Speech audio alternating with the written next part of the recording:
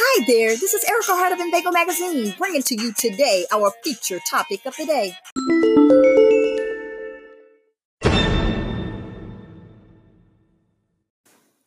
What is love? Love is a blessing and something we all look forward to experiencing throughout life with family, friends, and our significant other. It is not always peaches and cream, but it is worth the effort to achieve a healthy and successful relationship with someone special.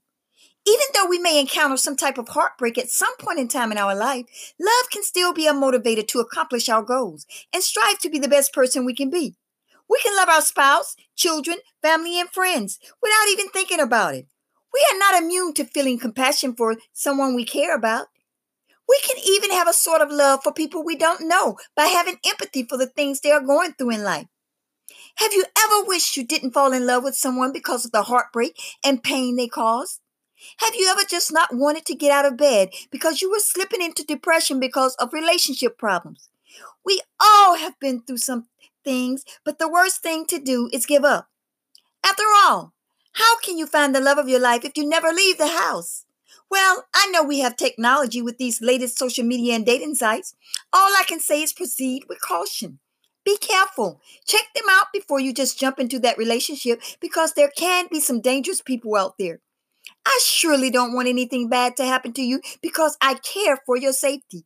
Yes, I care because that is what compassion is all about. There are different forms of love. Loving someone can come in many shapes and forms. Love is when you care for someone other than yourself. Love is holding a person in positive, unconditional regards in spite of their mistakes or faults.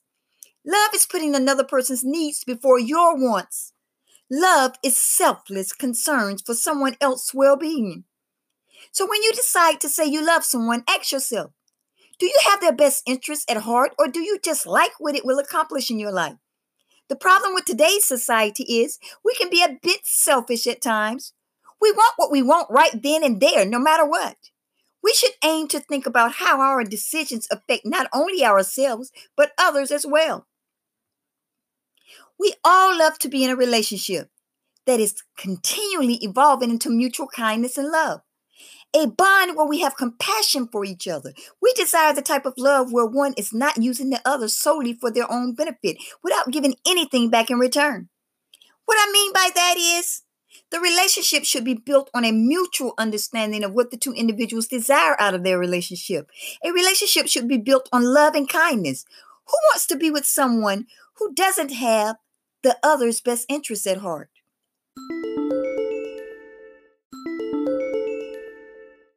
There are different stages in love.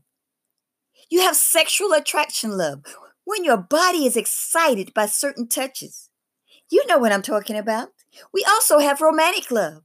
We feel good when the candle lights are lit for our great dinners. When you're given those beautiful flowers and you have date night, that is romantic love. Then we have intellectual decision love. The sex may not be as great, but you use your brain to decide whether you stay together. And then we have mature companion love.